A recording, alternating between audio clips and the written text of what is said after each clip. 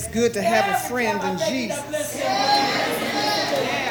he does. Yes, he does. And then it's good to have an earthly friend.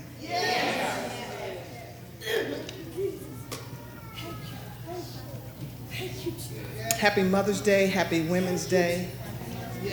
But most of all, I thank you that it's God's day. And I don't know what you mean when you talk about a Mother's Day message, but I've just prepared what God has given me. And I'm sure mothers, as well as others, will be, if God does what God does, will be blessed. I want to thank God for this opportunity. I am also humbled by this. I want to thank my pastor for his prayers, his encouragement, his counsel. I want to thank the women's ministry for this opportunity. I want to thank friends and family who are here, my husband, my mother. Amen. There are 6 of us who've been friends for 50 years, over 50 years, and we celebrated our friendship last year, and I see they've tipped in on me. I see some cousins that I haven't seen in a while, some co-workers and business partners. I just want to thank everyone for being here. But it's not about me. It's about God. And I want God to speak to you as well as God to speak to me, because that's what it's all about. If you would bow with me. Oh, gracious Heavenly Father, it's just another opportunity to share what I know about you. And I know that you're good. I'm nothing in and of myself, and I know that. But I want to thank you for being God in my life. And I ask that you will just move me out of the way. You know how I feel right now, but it's not about me. I pray that something that I do or something that I say might touch someone else. And that somebody who doesn't know you is the most important thing, is that they come to know you before it's everlasting too late. It's in the precious name of Jesus we pray. Amen.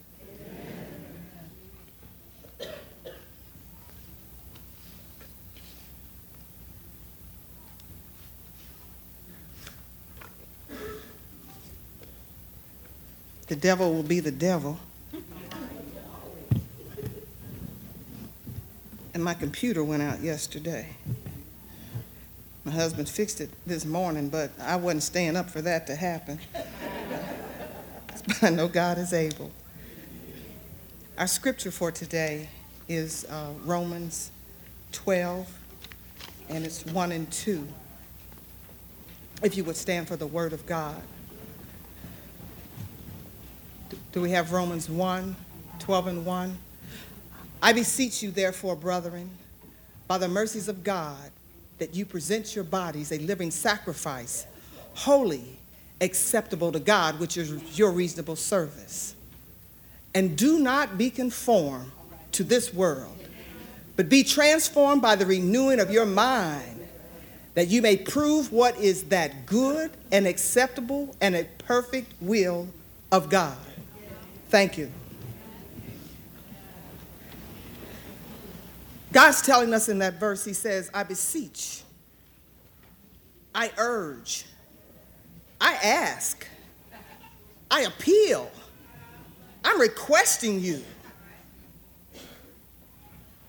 I'm requesting you to do what I've asked you to do. In view of God's mercy, in view of all the mercies of God, it's telling us that God has already done something on our behalf.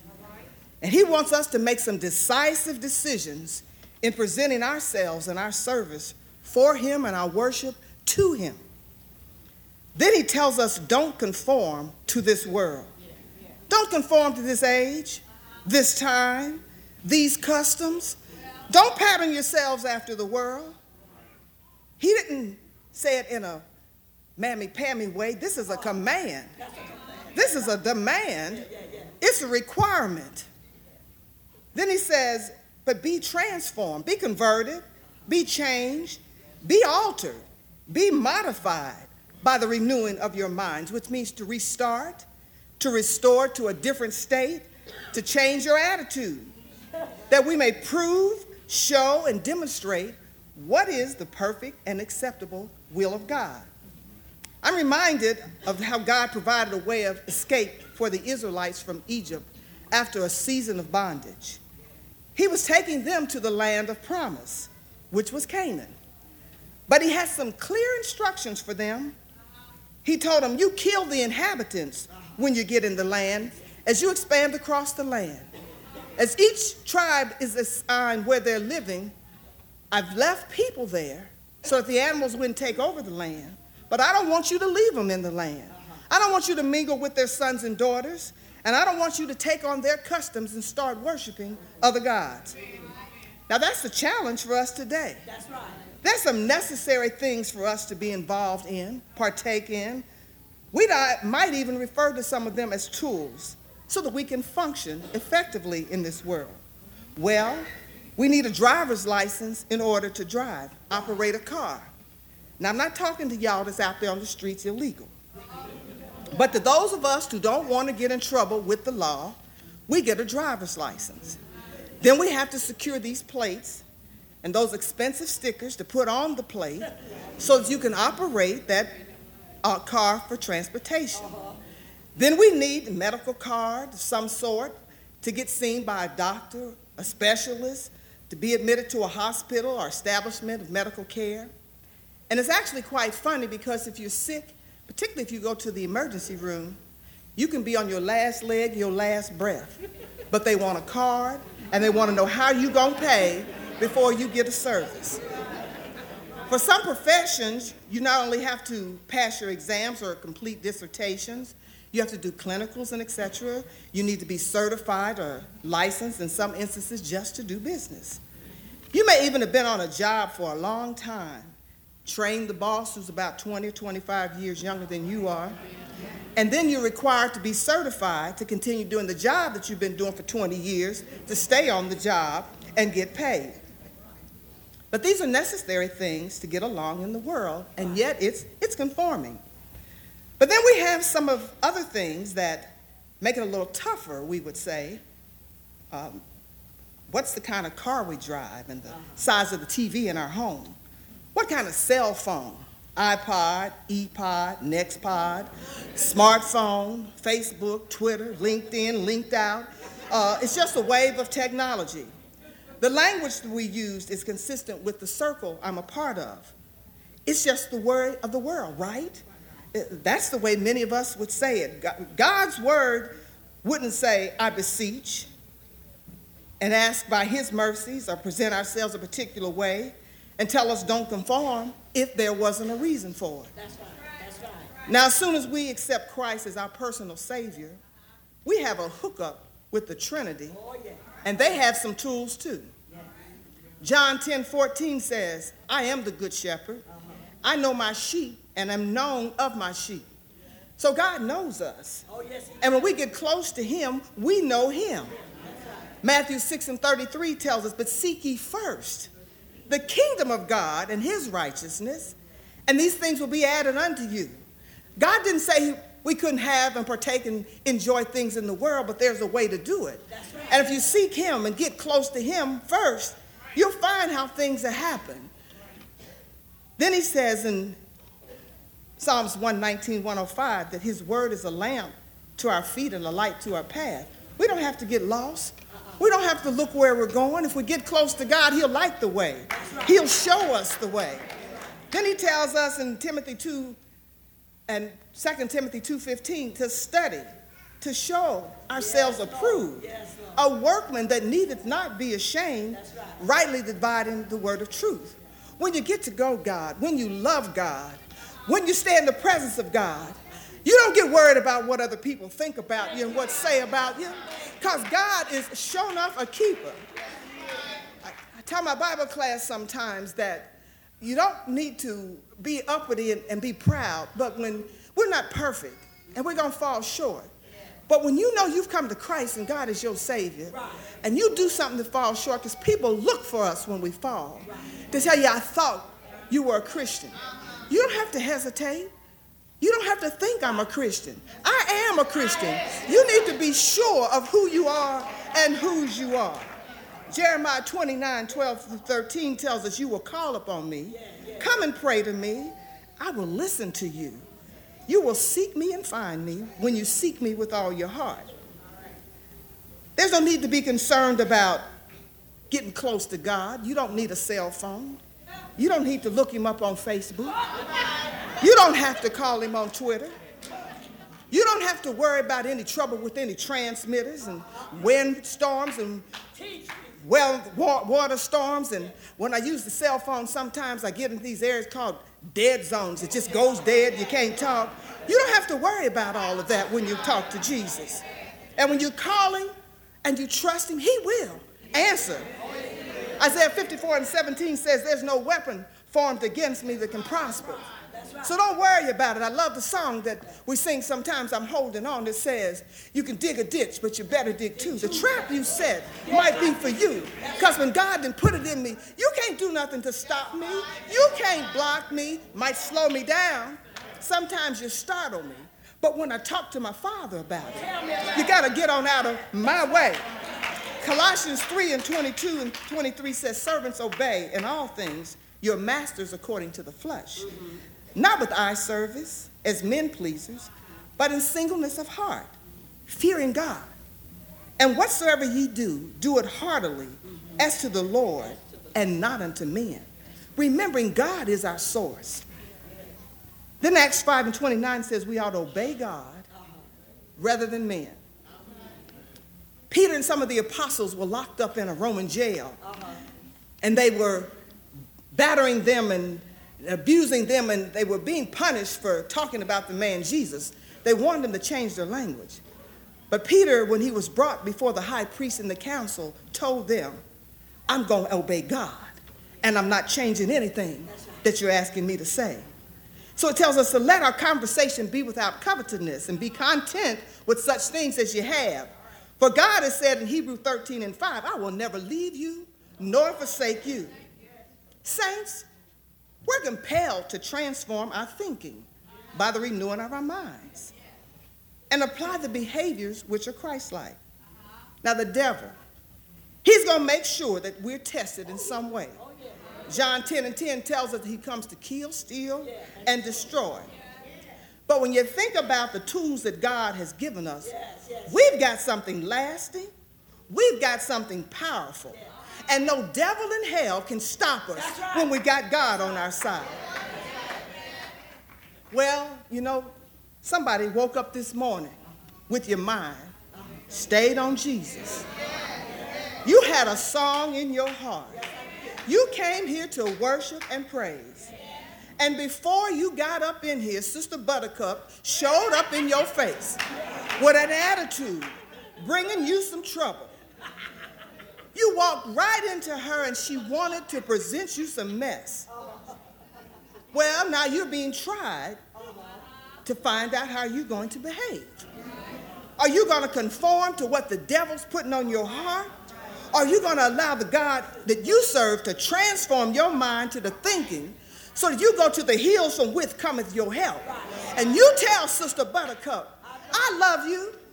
I came with Jesus on my mind this morning, and I'm not letting nothing get between me and my Savior. So I'm not going to be turned around. Come on in. Let's enjoy God together this morning. Sometimes you find yourselves at the job, and you've gotten consent from the supervisor to leave the job early, and they come in at the last minute and say, well, overtime's been called, and everybody's got to work. You try to appeal to that manager and say, well, you've told me that I could be off. It doesn't matter. Everybody's got to work. Somebody's watching you to see just how you're going to behave. But you got to tell them right at that point, it's okay. God has taught me to render to Caesar what's Caesar's. And God is going to pay.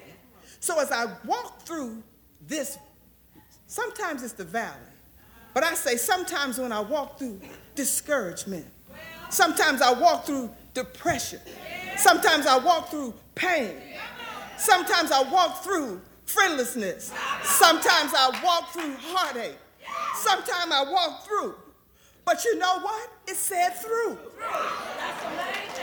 And then he told me he wouldn't leave me nor forsake me, so he gave me that rod that's on one side and the staff on the other side. So if you want me to work all night long, I'm going to work, because Jesus is my source. And whatever I had to take care of, he's already fixed that too. Sometimes we're in a position of authority and you feel like I can do pretty much what I'd like to do. Well, do I treat people any kind of way? Do I misuse money because I'm over the money? Do I take and alter the paperwork because I'm big and bad enough to do that? Do I act like a lot of the politicians and CEOs? Do I just rob, cheat, and steal and do what I want to do? Nobody's looking at me. And the devil would be pleased if I buy into that because that's just the way of the world. But here's the time when we begin to allow what's in us to come out of us. See, I've been filled with God's word. I've learned to stay in worship and praise with God at all times. So I can do something to transform my thinking so that I don't do what you would expect me to do. But because by the mercies of God, I know that doesn't matter to you that I do wrong.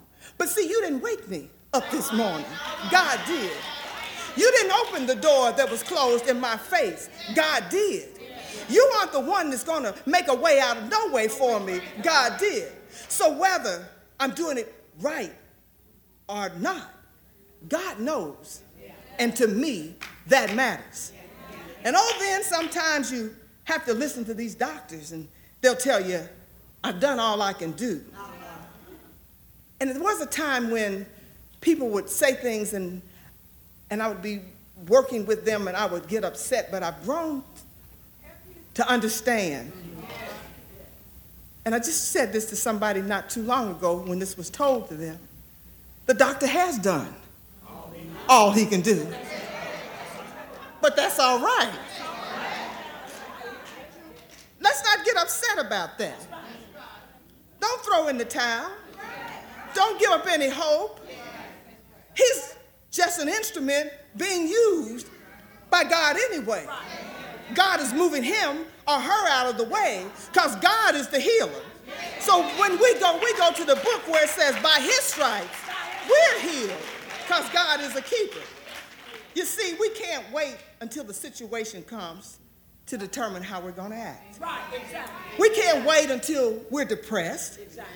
We can't wait until the burdens come. We can't wait until we're bent and broken.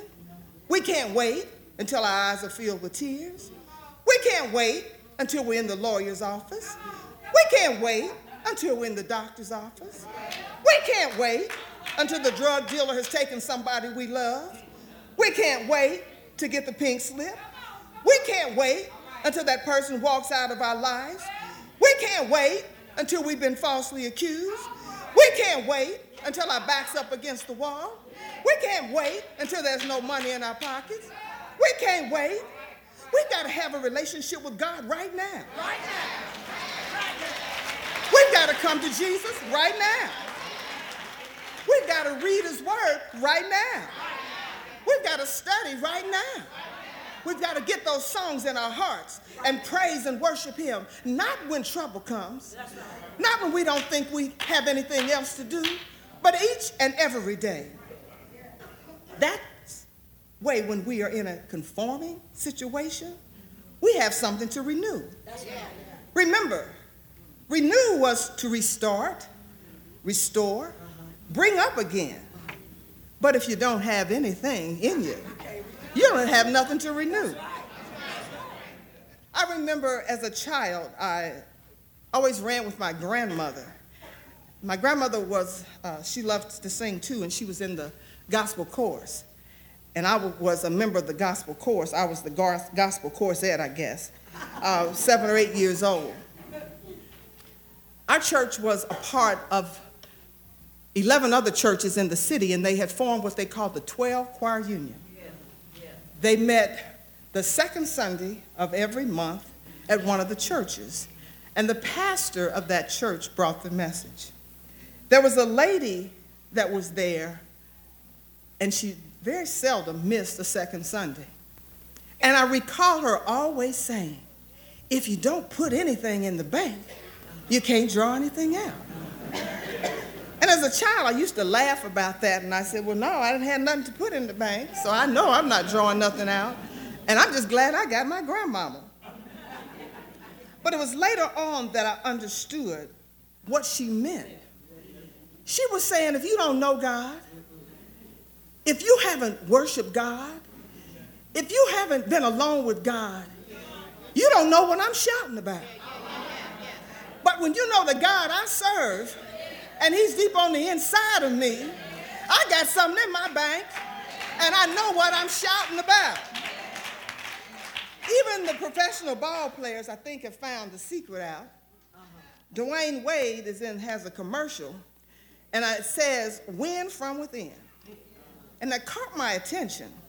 Y'all, I get into sports when the basketball comes. I like the playoffs too. And I know they've practiced and they've watched tapes and they discuss their plays. We see the quick passes and the turnovers and the turn-ons and the excellent shots. But it takes what they have in their mind, the skills that they have developed, and then the drive in their hearts to make them be sharp when they get on the courts. They can't wait to get on the court to try to show off if they haven't done anything in the background. It all comes together there. So this one doesn't know when I point and tell him to move over there because I'm going to throw it back here. If I haven't practiced that shot, I don't know it. That's how some of the interceptions happen when they fall short. But you remember, they can't wait until the playoffs. They can't wait until they get on the court. They got to prepare in advance. Because if they don't have it together in their minds, they can't make the play either. I have a friend who's a teacher at a church, and she has an elementary class, and she had given them the 23rd Psalms to learn. And she decided one Sunday, I'm going to see if any of them are learning it. And she asked for a volunteer, and a couple of volunteers came forward. The first little guy said, "The Lord is my shepherd. I don't need anything else. He makes me lie in pastures." She said, "Okay." The next little guy came up and he said, "Well, the Lord is my shepherd. I got everything I need." And they were finished. And she said she couldn't really scold them. She wasn't going to correct them. She said, but they had something. She said they knew something us adults ought to learn. They just took it right to the point. If God is my shepherd, and we know he's head of our life, I don't need anything else. If God is my shepherd and I get everything I need, I don't need anything else. She said, I'm going to help them get it right, but I like the essence of the point that they gave me. You think about a song that you keep in your heart in the midnight hours. We have scriptures, and God teaches us to hide them in our hearts so that we don't sin against him. But being a part of this world, we love music. And many times there's a song in your heart. And in the midnight hours, sometimes you wake up and you may be reciting the scripture, but then you let a song come to your heart. Can't nobody do me like Jesus. You can't make me doubt him. I have faith in God. Jesus be a fence all around me. I need thee every hour. But one song has always been on my heart that I've always loved. And I didn't quite understand why I loved it. And it's Jesus, keep me near the cross. It's not the word. It's not the wood. It wasn't the dirt that the wood went down in. It wasn't Mary, the mother of Jesus, at the foot of the cross. It wasn't all the people. Some were in pain for what Jesus was suffering through. And some were there with glee.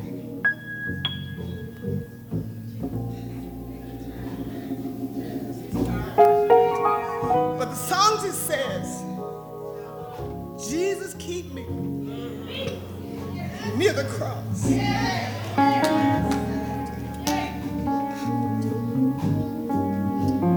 There's a precious fountain. It's free.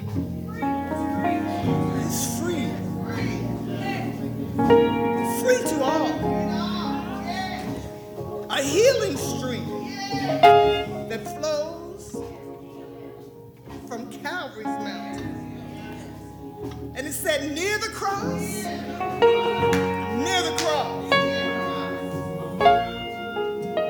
I'll watch and wait. Oh God, I'm hoping and I'm trusting ever.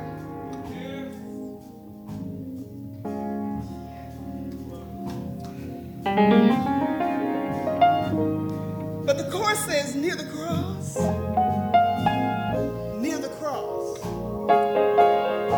be my glory ever till my raptured soul shall find. It's gonna find peace beyond the river. What he's talking about is when you get in trouble, when you need a friend, when you don't know how you made it from one situation to the other, when you know you're not worthy, when you know you're not fit, look to Jesus at the cross. The blood didn't flow for no reason. And the blood is what keeps us. It's what heals us. We might have a friend down here on earth, but there's nobody like Jesus. He did it for you. He did it for me. When I look at my filth, when I look at my unkindness, when I look at my sins, even the ones I haven't committed, it's alone. But when I look around this edifice and I realize that what he did for me, he did it for every one of y'all. And to think a man paid a burden like that, and he paid a price. When you get arrogant, when you think more of yourself than you are, when you want to talk about somebody, when you want to put somebody down, take your mind to the cross. You ain't all that. Nobody but Jesus. Nobody but Jesus paid the price for you and for me. We should never fail in conforming by the renewing of our minds. We're not perfect, never will be. But our striving ought to be a real serious action that we take every day. Hebrews 13:8 tells us Jesus Christ is the same yesterday, today, and forevermore. Yes, the world and all its pleasures has much to offer us. God has put things in the world for us to enjoy. But we don't need to conform to the ways of the world. We can enjoy them, but we can enjoy them in the right way. We must make choices. Nobody needs to tell us. The church isn't a nightclub. We don't need to come in here like we are just looking any kind of way, acting any kind of way. Because when you put Jesus in your life, when you think about the cross, you want to come in here and look like a child of the King. That doesn't mean that you got to go and spend a lot of money, but it's saying cover yourself. Look like the King would look. If you're distracting somebody, you're not looking like the child of the King. God's not the author of confusion. Technology has its advantages.